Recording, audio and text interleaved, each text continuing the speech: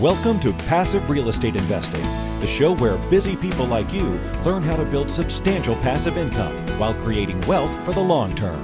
And now, here's your host, Marco Santarelli. Welcome to Passive Real Estate Investing. I'm your host, Marco Santarelli. One thing I haven't done for a very, very long time is a client spotlight. Every once in a while, I like to have a real estate investor, whether they're a client of ours or not, on the show to talk about themselves, their journey, their experience with real estate investing, their trials and tribulations, where they have succeeded, where they fall, and, just talk about things that they've learned, and maybe it'll be something that can help inspire you or get you to that next level in your real estate investing journey. So with that, I'd like to welcome Scott Sanders to the show. Scott, welcome. Marco, it's great to be with you today. Thanks. Well, I'm glad you're on. We've been talking about this for literally months.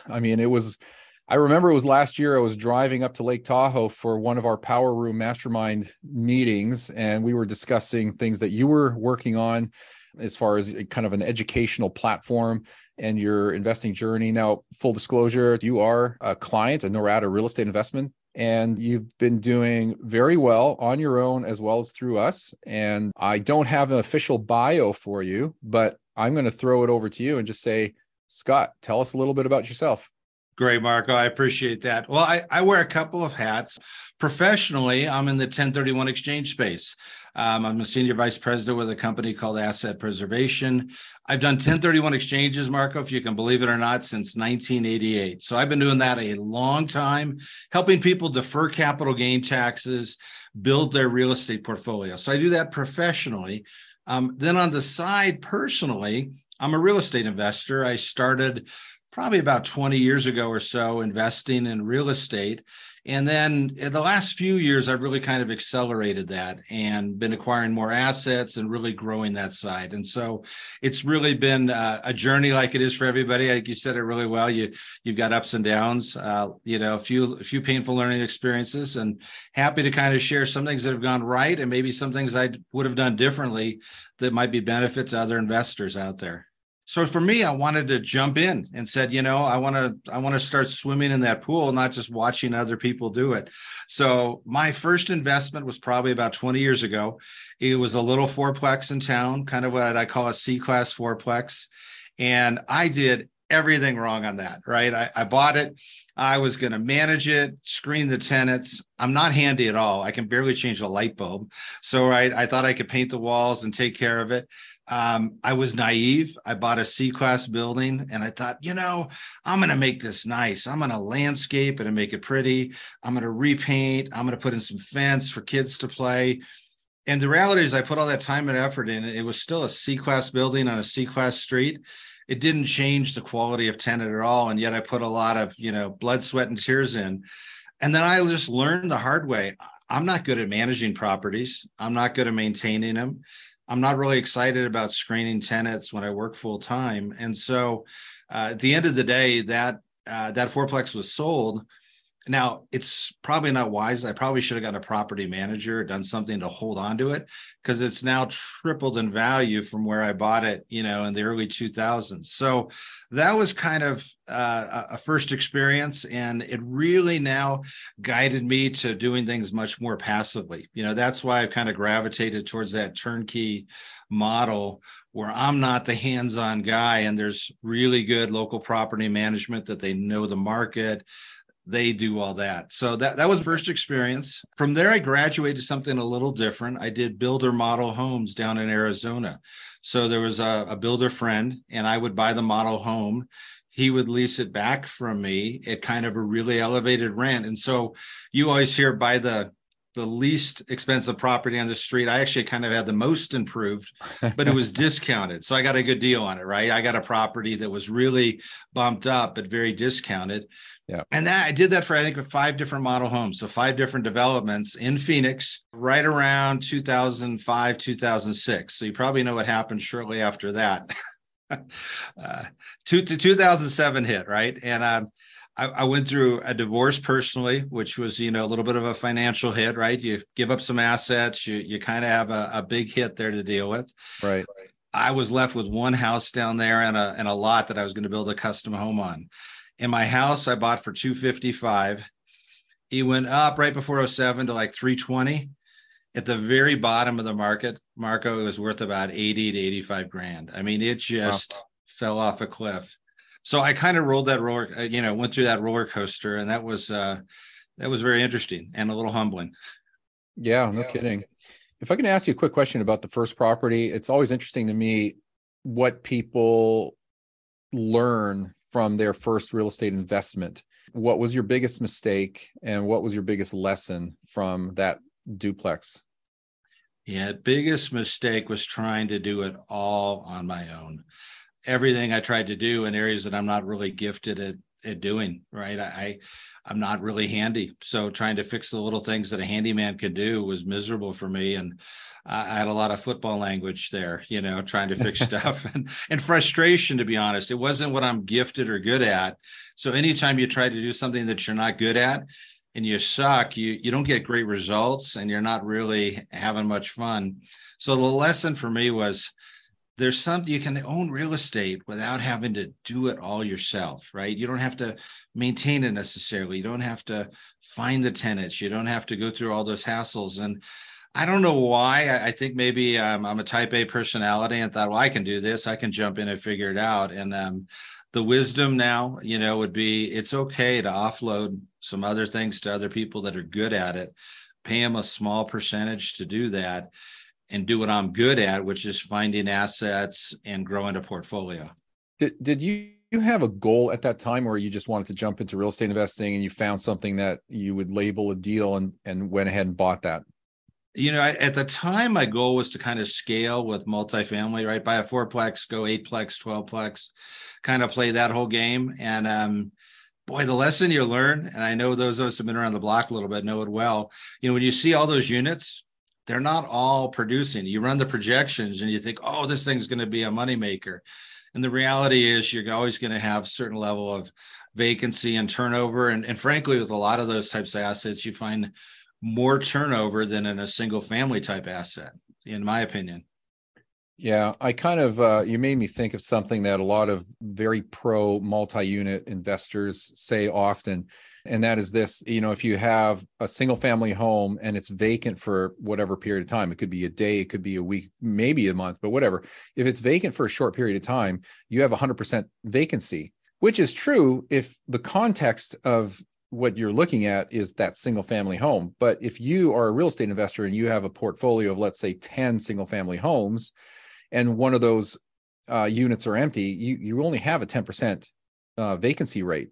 The same thing is true with multi-unit. This is the example I always give. If you have 10 single-family homes, you have 10 rental units. If you have a 10-unit apartment building, you still have 10 units. And if one of those units is vacant, you still have the same 10% vacancy rate.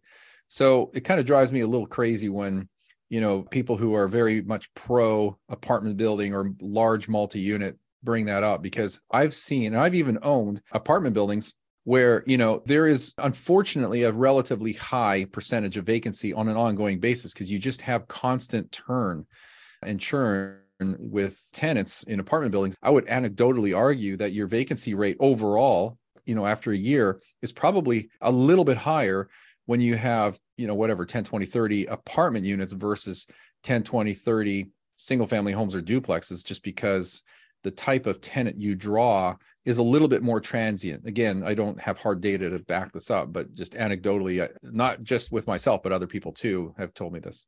Yeah, no, Marco, I agree with you. I know mine. I think I'm close to about 2 years on an average. If you look at the whole portfolio, about 2 years where somebody stays. Mm-hmm. Or when you just think of like a 4-plex or multifamily, it tends to be more transitory. People come in, they come out. It's not as desirable, right? It's a little denser. You have a single family, you got a yard, you might have a garage. It just tends to attract maybe a tenant that wants to stay there and maybe even keep it up a little bit better. I think that personally, I like single family homes as an asset class. And I think we've seen over the last few years, Wall Street that really wasn't jumping into that niche is tending to pick that up as well. So I love single family rentals. I just think the cap rates are good. The tenants are good. It certainly did great during the whole pandemic, right? People wanted to have that extra space. There are a lot of advantages, a lot of desirability to owning or renting or being in a single family type home. Yeah, I agree.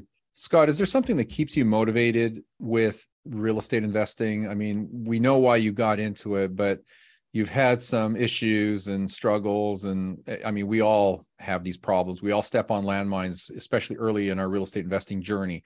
So what's keeping you motivated today? Today I would say I associate with other real estate investors. I'm involved in a mastermind group of real estate investors that are like-minded. And, what's neat about that is you've got people that are all kind of going in the same general direction.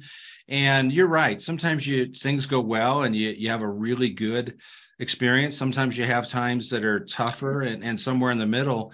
But being in a like-minded community, you find that there are other people that are right there with you. They're experiencing the same thing. And for me, I think the key is find somebody that's just a couple steps ahead of you, right? There are, let's say in the real estate world, you got the Grant Cardones that are, billionaires with gobs of units. But in real estate, I just need to follow somebody that's just a few steps ahead of where I'm at and kind of draft off of them and watch what they're doing and, learn from them and experience that. And I think in real estate, what's neat about it is we're all growing and learning and people are in different places. So being in that environment, you get a lot of connections, you get resources, maybe on tax strategy that you wouldn't get other places. Maybe you get connections with other lenders or other service providers. So I think being in a mastermind type community is really critical. Yeah, I think masterminds in general are a very helpful, productive environment to put yourself in. The old saying, you are the sum of or the average of the 5 people you hang out with the most. So if you want to be more successful, hang out with people who are doers, that are achievers, that are making things happen and are, aspiring to higher levels, because it rubs off on you. It pulls you up. It doesn't drag you down, and you can't help but to become more successful hanging around other successful people. And that's why, I've been in masterminds for, probably 10 years, multiple masterminds. And, we even started our own, which is Power Room. And I don't know actually I did tell you about that. So yeah, I mean, I'm a big believer in masterminds, and the fact that you're in a real estate mastermind is great because it's very focused. It's got, a topic and a theme, and that just opens it up to learning about the things you need to learn about to be more successful in that area, that asset class of real estate. So, yeah, good for you. Yeah, one thing about that mastermind, I'll just share with you, we're looking at the economy today, right? Rates are up and, just a little bit of uncertainty. We've got something that we kind of have right now. We call it Into the Storm. And it all came with that. I don't know if you've heard of this illustration. I'm here in Colorado. So I'm in Monument, Colorado, just south of Denver. Yep. If you're out on the plains of Colorado and you have a bunch of cattle and a storm's coming in from the west, cows tend to run away from the storm. Buffalo run into the storm. They go as a group and they run into it because they know intuitively going into the storm, they're going to get through it faster. And in real estate right now, we're kind of a little bit of a stormy time, right? We got interest rates, we've got uncertainty, we got the Fed, inflation. We've got a number of things kind of stirring about. So in our group, that's kind of a theme of being like the buffalo and running together as a herd into the storm rather than kind of cowering down, being strategic, right? Setting out some goals and objectives and then running into the storm together. And boy, where would you get that if you're not in a mastermind group? Where are you going to find like-minded people? I'm in Monument, Colorado, and yet I'm connected to people in other states and, and we're all moving the same direction together, growing our real estate portfolios. Well, that was almost like a tease. So now I have to ask you, what is the right advice? I mean, I'm sure that you can ask different people in your mastermind whether they're running away from or into the storm. What are you doing, and what is kind of the general consensus? Well, I'll tell you what I'm doing.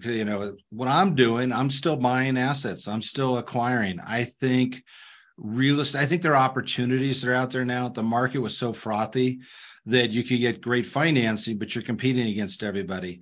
Now the pool of buyers is shrinking. I've got a number under contract right now. I'm getting concessions, right? I'm getting people to pay points. I'm offering lower than asking price. So I'm getting good deals right now. I think real estate in this inflationary environment that we're in is a fantastic asset class, right? I just think, would I want to park $100,000 at a bank where I know inflation's going to eat up some of it, right? And we could debate about what inflation is. I think it's a lot more than the official rate. I know if it sits there for a year, probably 10 to 15% less purchasing power in a year. And the same thing, I think we're in a dynamic where inflation is going to be a factor we're going to deal with for a number of years. I don't think this is a little blip personally. I think we're going to be dealing with inflation. So you buy an asset, that asset now will kind of track with inflation. The rents over time will keep up with inflation. My debt, my good business debt, is going to get devalued or debased a little bit with inflation helping me out. I still get tax benefits. So, I mean, I could stack up all those benefits. I can't do that in the stock market, but I can do that buying little single family rentals in St. Louis, Missouri, or Memphis, Tennessee, or Little Rock, Arkansas, or Jacksonville, or, some of the different markets I'm in, or the markets I purchased with you, Dayton, Ohio, or Cleveland, some of those markets. So those are the things that I think are going to, make, rather than taking this time of uncertainty and shrinking and cowering back and sitting on the sidelines, make some strategic moves. I'm going to move forward. I think when rates do go down, prices will go up. And so it's almost like in the stock market where you do the dollar cost averaging, right? Buy a few assets now. I bought some in there. And you know what? Over the next 5-10 years, it's going to be a great play. I'm not worried about the short-term horizon.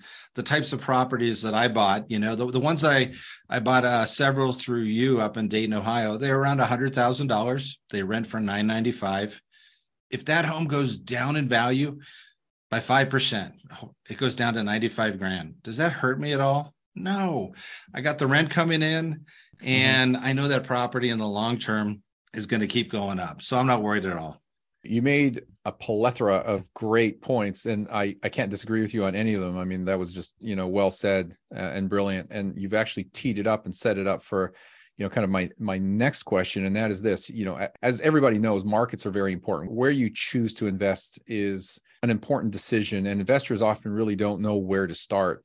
How did you pick the market or markets for your rentals? How did you go down that road? What did you look at? What was important to you? Well, and I'll answer that question for you. I'll tell you one thing I did wrong, because I want to be candid. We learn from successes and also failures. I'm in too many markets. So I got overzealous. I'm in way too many markets. So one thing is pick a few markets, 2 to 3 to start off, maybe 4 if you want to diversify. I looked for markets where there was a good purchase opportunity. The price to rent ratio was good. I like to hit right around the 1% rule. The sweet spot for me is somewhere between, maybe my lowest was maybe $80,000 to maybe $140,000, somewhere in that ballpark. And then I want to get rents right around the 1% rule. I want a stable, I want a kind of what we call a linear market. I don't want the boom bust cycle generally. I want a linear market that's got steady cash flow, steady appreciation. And the number one thing I look for, to answer your question, jobs, job growth, diversified jobs. I think jobs drive everything. And so if you've got people coming in and jobs coming in, and it's a diversified economy, I think you're probably in pretty good shape doing that. All of my investments are out of state. Nothing's in Colorado now. I had one at one time and a piece of dirt. Everything's pretty much, mainly in the Midwest markets. Did you know where you wanted to start investing when you started, or did you kind of fall into a market, or some other real estate investor was saying, hey, here's where I'm investing, you should invest there too? How did you pick your first market? My first markets I went in about 15, 16 years ago. I went to Florida, Wichita, Kansas, and Clarksville, Tennessee. Clarksville's just north of Nashville. 2 of those markets were just because people said they were good. They showed me some of the numbers and I said, I'm in. One thing that I'd mentioned, Marco, is that, the key is kind of getting in. If I were to give you kind of a big, important concept for any real estate investor, or at least in my experience, take action, right?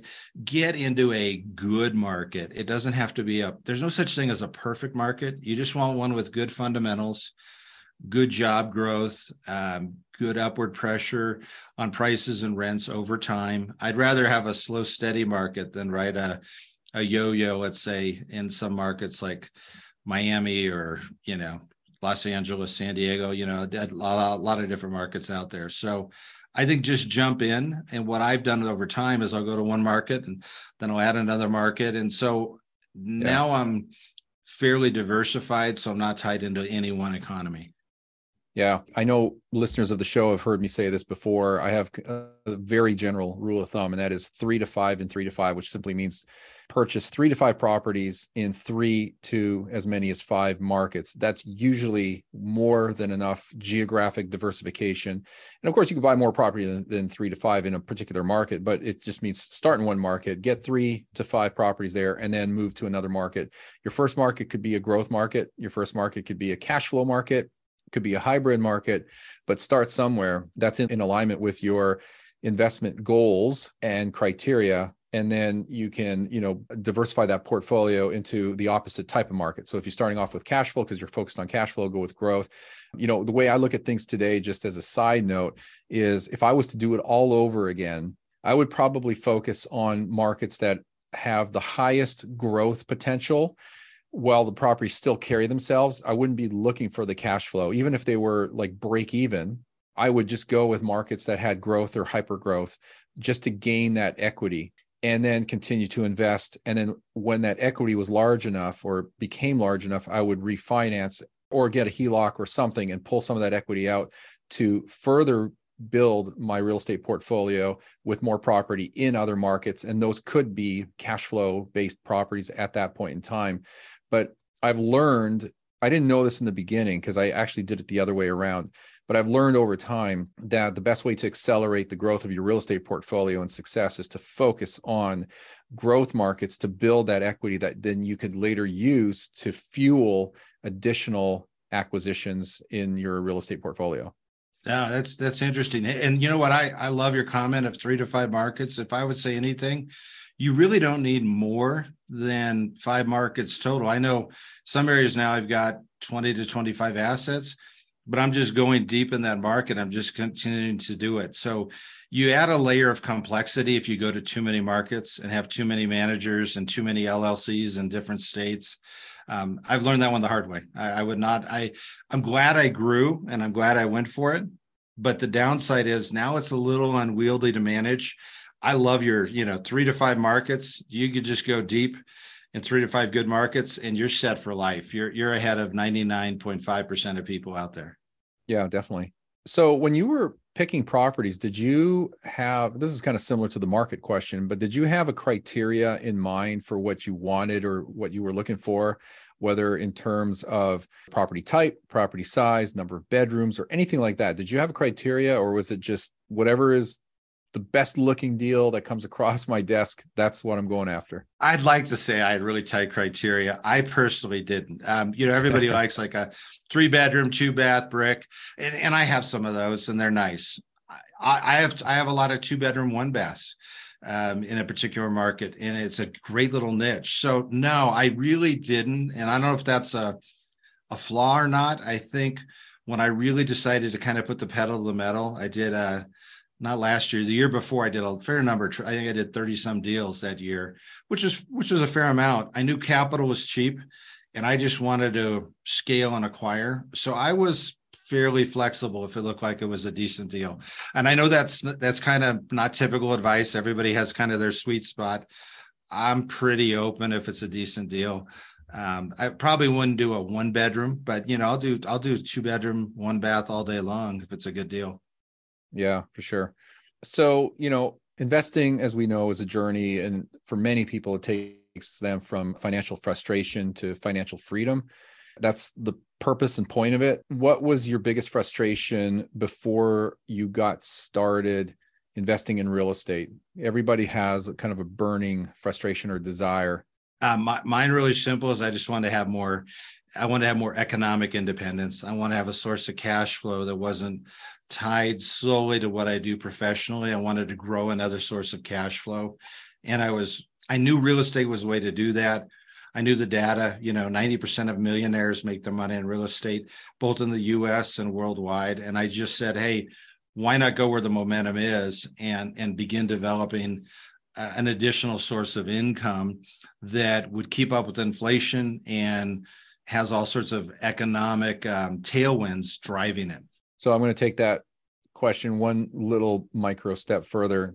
When you actually started going down the road of finding a property and making your first purchase or investment, were there frustrations during that process that you can think back on? What were they, if any? Because everybody's going to have some frustration, especially with something that's new, uncharted territory. And especially if you don't have a team working with you, like if someone's not advising you or counseling you and you don't have a team around you, you're really, charting a new path on your own. And that's when a lot of investors get into trouble and step in holes or step on landmines. So did you have any big frustrations in the very beginning when you were going down this road of making your first purchase? The first frustration I had was just finding an asset. They were moving fairly quickly. I would look at some different things and they were turning it over, and I would look at it and go, well, that looks good. And then I had a little spreadsheet to plug in numbers and do all that. And I'm playing with it and looking at it. And by the time I'm like, oh, that's good, somebody else would have grabbed it. And so I don't use spreadsheets for anything now. I just look at the price to rent. I know the market. I never run numbers anymore on anything. If it looks good, I'll just do a kind of look at it and rent to value. And I'm like, it works, I'll buy it. So I've kind of gone maybe almost the other extreme now to get rid of that frustration, because there were some deals I looked at that by the time I decided I wanted to move, they were gone and somebody else had scooped up that property. I think due diligence can be broken down into two phases. There's pre-contract and post-contract. This is the way I look at it. The pre-contract due diligence is essentially, is it in the right market? Is it in a good, desirable neighborhood? Do the numbers make sense? And is the condition of the property the way I need it to be, right? Like, in other words, no deferred maintenance, no major expenses or CapEx, close to like new. Then once you have it under contract, because this is where a lot of investors waste a lot of time, they spend weeks doing that initial due diligence that they do exactly what happened to you and they lose the property. So if everything looks and smells good on the litmus test part of it, put it under contract so you lock it up. You still have your escape clauses to get out of it based on condition, inspection, financing, but then you continue to do your due diligence and you do what, Ronald Reagan said, trust but verify. You verify the numbers, you verify the condition through your inspections. You basically dig down deeper to verify that what was presented to you is actually correct. Yeah, absolutely. The inspection is so key. Do things like a sewer inspection. I learned that one the hard way. I didn't do it on one, and it was an expensive lesson. So I think doing those inspections, studying it, now you've got it under contract. Now you're getting close to buying the asset. You're doing your due diligence. But if something comes up that doesn't look right, find out before you close on it, right? That's your time period to decide, hey, do I want to pull the trigger and buy it? Or does this have enough hair on it that maybe it's just not worth it? So great. No, that's great wisdom there. Yeah. So this is the way you protect yourself as a real estate investor. You find the deal. If everything checks out, put it under contract. So now you control it and you take it off the market, and then you continue your due diligence to make sure you are protected. And then you go to closing, you go to, close escrow and take possession and rinse and repeat, go on to the next one.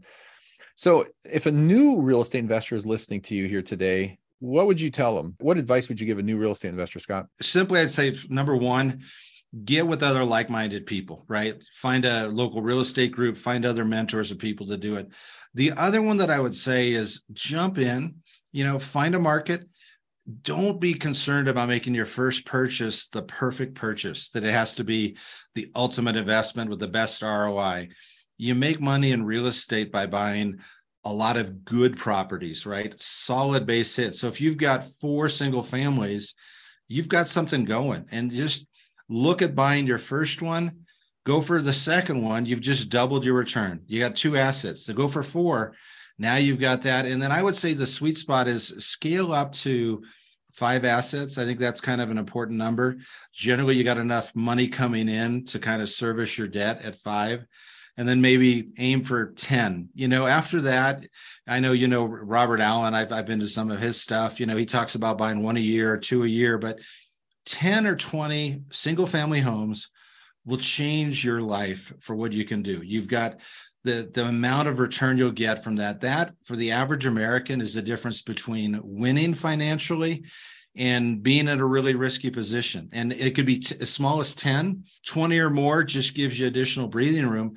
But most people can do that. In the types of markets that I buy in, and a lot of the ones that I see on your website, you buy homes for around 100 grand, 120, 130, 140, 10 of those, and you've got financial security long-term. But the only way to do it is you got to make that first step. So it's kind of that paralysis analysis thing where you're, angst over buying it. Jump in, buy a good asset, rinse and repeat, do it a few times, and try and get to that 4 or 5 mark, and then scale it up to 10. That's what I'd say. Yeah, good point. And of course, it's worth mentioning, even though most people probably understand the benefit of leverage as it applies to real estate, but these 10 properties that you're talking about, whether they're $100,000 or 150 or even 200,000, you don't need the 100,000 in cash or the 150. You need 20% of that. It's a 20% down payment. You borrow the other 80% from a mortgage lender. So you've got the benefit of leverage. Now you control 100% of the asset with only 20% of the purchase price. It's a beautiful thing. And you just keep doing that. And that's how you build a portfolio. So same question, essentially, what advice would you give a seasoned real estate investor that's looking to grow their portfolio, especially in today's environment? What advice would you give them? For a seasoned investor, I would say, use that experience. There's a phrase a friend of mine says, get rich in a niche. So for me, it's single family homes. You're seasoned, you know how to evaluate a good deal rather than chasing a shiny object, right? Commercial apartment, this or that. I don't think there's anything wrong with scaling up with where you've already got the expertise. You've kind of paid the dues to get to where you're at to be seasoned. And it doesn't mean, there's some things down the road that I might, like, I don't have short-term or Airbnb. I might want to eventually have 1 or 2 of those, but continue building the portfolio with what you know and what you're comfortable with, and grow it. And to me, that almost takes a little bit of discipline, because, you paid the dues in whatever niche you're in. If you try to go into another niche, you're going to have a whole more learning experiences. Stay in the lane, keep growing it, and maybe set a goal. I'm a big fan of, I like 90-day targets. I live by 90-day targets. So I'll set a goal that's just 3 months out, and I will fight like heck to hit that 3-month goal, and then another one. So I don't have big goals that are maybe, a year out. I just do little 3-month increments, but I'll work really, really hard to try and hit that 3-month increment. Yeah, good system. It's good advice too. So let's start wrapping things up here. They say that experience is the greatest teacher, and, that's pretty much what we've been talking about here. And a lot of wisdom can be gained from the experiences that you have and other people have, but we need that basic knowledge through education and schooling. So if you were to look back, Scott, what would you have done differently? If you look at your entire journey up until today, what would you have gone back in time to change or done differently? Oh boy, I read and absorb a lot of books. I don't think it's all head knowledge, but you can learn anything you need to know through reading. So I am an avid reader. Elon Musk, they say he learned how to do rockets by reading books primarily. And he's researched people. He's built rockets, and did all that by reading.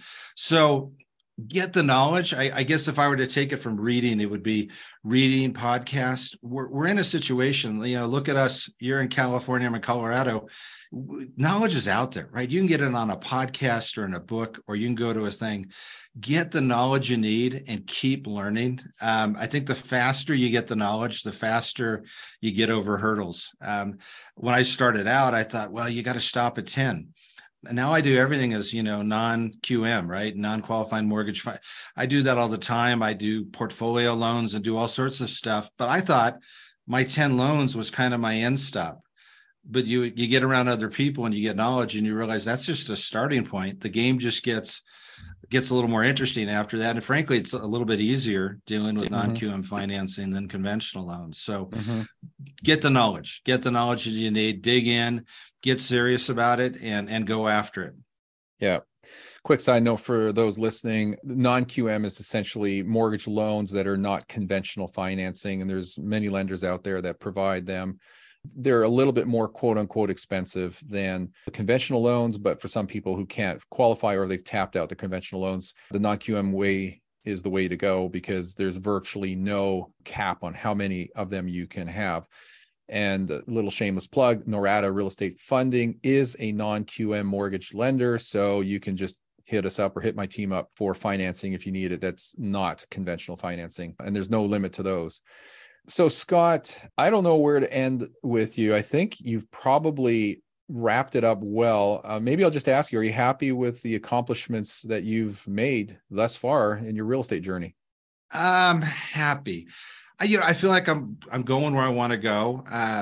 I'm making progress. So, I mean, yeah, overall, I've now got a portfolio that has its own momentum, right? It's big enough now where it carries itself, it self-sustains. So I put something in place that's got a momentum of its own, and I'm pleased with that. I'm happy. Gosh, I guess you always want just a little bit more and a little bit sooner, The two rules of money, Marco, right? More is better than less, and sooner is better than later. So I'm working on both of those. That's a great way to summarize everything. Scott, share with our audience anything you'd like to share with them, how they can contact you, reach you, find out more about the stuff and projects that you're working on. I know you've been working on a real estate course. I'll just open it up to you and we'll wrap it up there.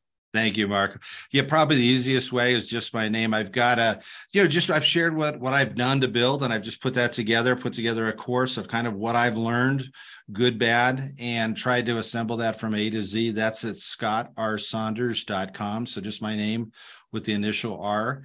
And that's probably the easiest way on that front to reach out.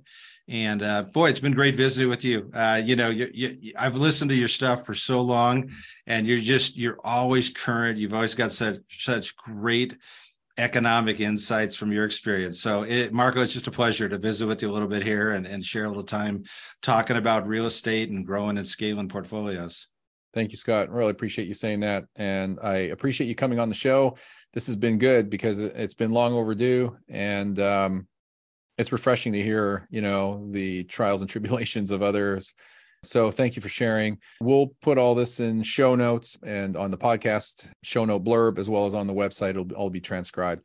So Scott, once again, thank you for coming on. Thank you very much. Yeah, definitely. And for everybody else, appreciate you taking the time here today. Remember to subscribe to the show if you haven't done so already, and then share the show with your friends and family, other like-minded people. We join masterminds like Scott was talking about because we want to be around other like-minded people. So if you have friends and family that love real estate investing, then, share the show with them. And that is it for today. Thanks for listening. We will see you all on our next episode. Are you on track to achieve your financial goals? Income-producing real estate is the most historically proven way to accumulate wealth and has created more financial freedom than any other means. Norada Real Estate provides everything you need to invest in the best turnkey cash flow rental properties. Our simple, proven system will help you create real wealth and passive monthly income. Get your free strategy session with our knowledgeable investment counselors at noradarealestate.com. That's NORADA realestate.com. Nothing on this show should be considered specific personal or professional advice. Please consult an appropriate legal, tax, real estate, or business professional for individualized advice. For distribution or publication rights and media interviews, please contact the host.